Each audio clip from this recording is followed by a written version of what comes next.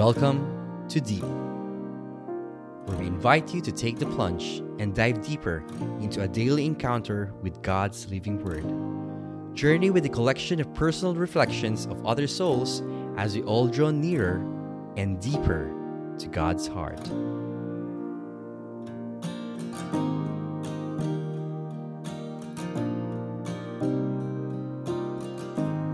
Hello everyone, welcome to Deep Daily Encounter and Enrichment Podcast. My name is Drew Scosio, and for today, we want to dive deeper in the first reading, taken from 2 Samuel chapter 7, verses 1 to 5, 8 to 12, 14, and 16. It says there, "When King David was settled in his palace, and the Lord had given him rest from his enemies on every side, he said to Nathan the prophet, 'Here I am living in a house of cedar, while the ark of God dwells in a tent.' Nathan answered the king, 'Go, do what you have in mind, for the Lord is with you.'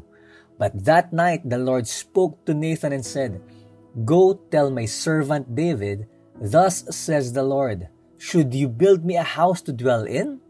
It was I who took you from the pasture and from the care of the flock to be commander of my people Israel. I have been with you wherever you went, and I have destroyed all your enemies before you. And I will make you famous like the great ones of the earth.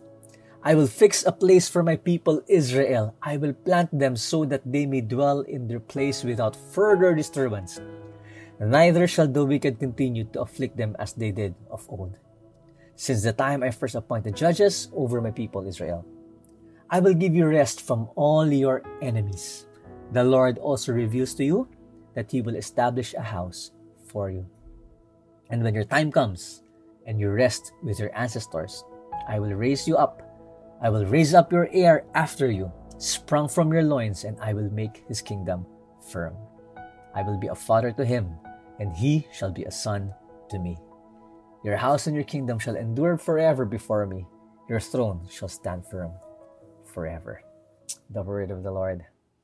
You know, this reading, this between Nathan, God's message to David, there are two things that amazes me. First is David's love for the Lord, to decide to build a home for him.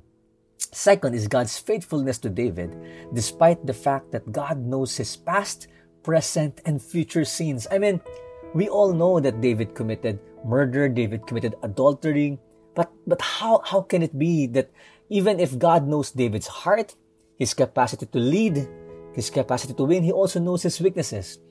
And how can he say that I have been with you wherever you want, I have destroyed all your enemies before you, and I will make you famous like the great ones of the earth? How can God say again, and when your time comes and you rest with your ancestors, I will raise up your heir after you, sprung from your loins, and I will make his kingdom firm? We all know the genealogy from David to Jesus. How can it be?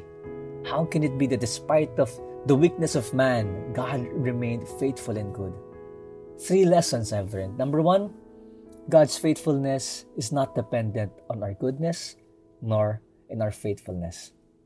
He is faithful even when we are not faithful. Second, God's love can see beyond our imperfections.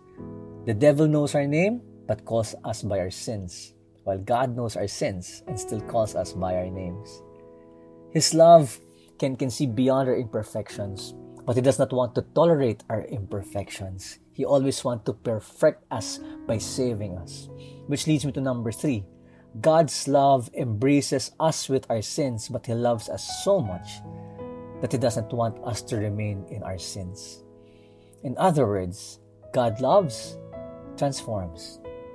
I remember the days, the months, the years that I cared for my mom while she was still alive. She was diagnosed with cancer. Me and my wife wholeheartedly embraced to care for her until her last breath. My heart was to give back all the love that she gave me, to give back the kiss, the hugs, the sleepless nights when we were sick, the bathing, when we soiled, the cooking, the massages, the carrying, everything that she did to us. I really wanted to give it back to her. And why am I doing it? Simply because my mom loved me first.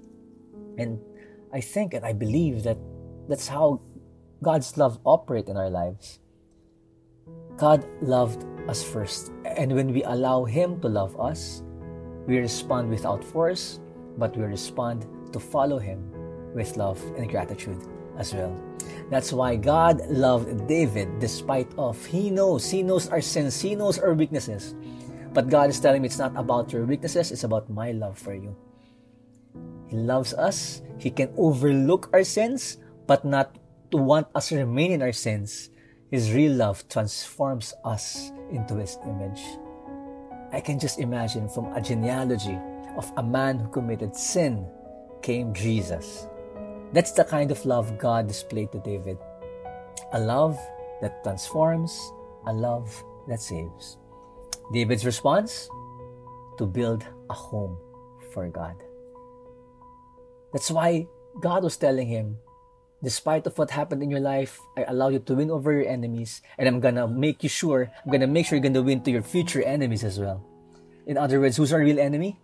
Our real enemy is not human beings. Our real enemy is the devil. It's an evil spirit. That is why God allowed salvation to happen. It's Christmas. That's the real meaning of Christmas. Heaven going to earth. God becoming man. Can you let God love you? Can you let God court you? Can you let your entire being respond by giving the birth of His love in your hearts? The grace to follow Him amidst challenges, not because of the fear of hell, but because of our appetite of heaven. Thank you for listening to Dip. We can connect together for more in my Facebook page and Instagram at Drews Cosio. It's DREUSCOSIO. And this message, I pray and I hope, and I really am believing and claiming that God's blessings be upon you. It's Christmas Day. Things are happening. A lot of pandemic is happening, but Christmas will never be canceled. It's still Christmas. There's still forgiveness.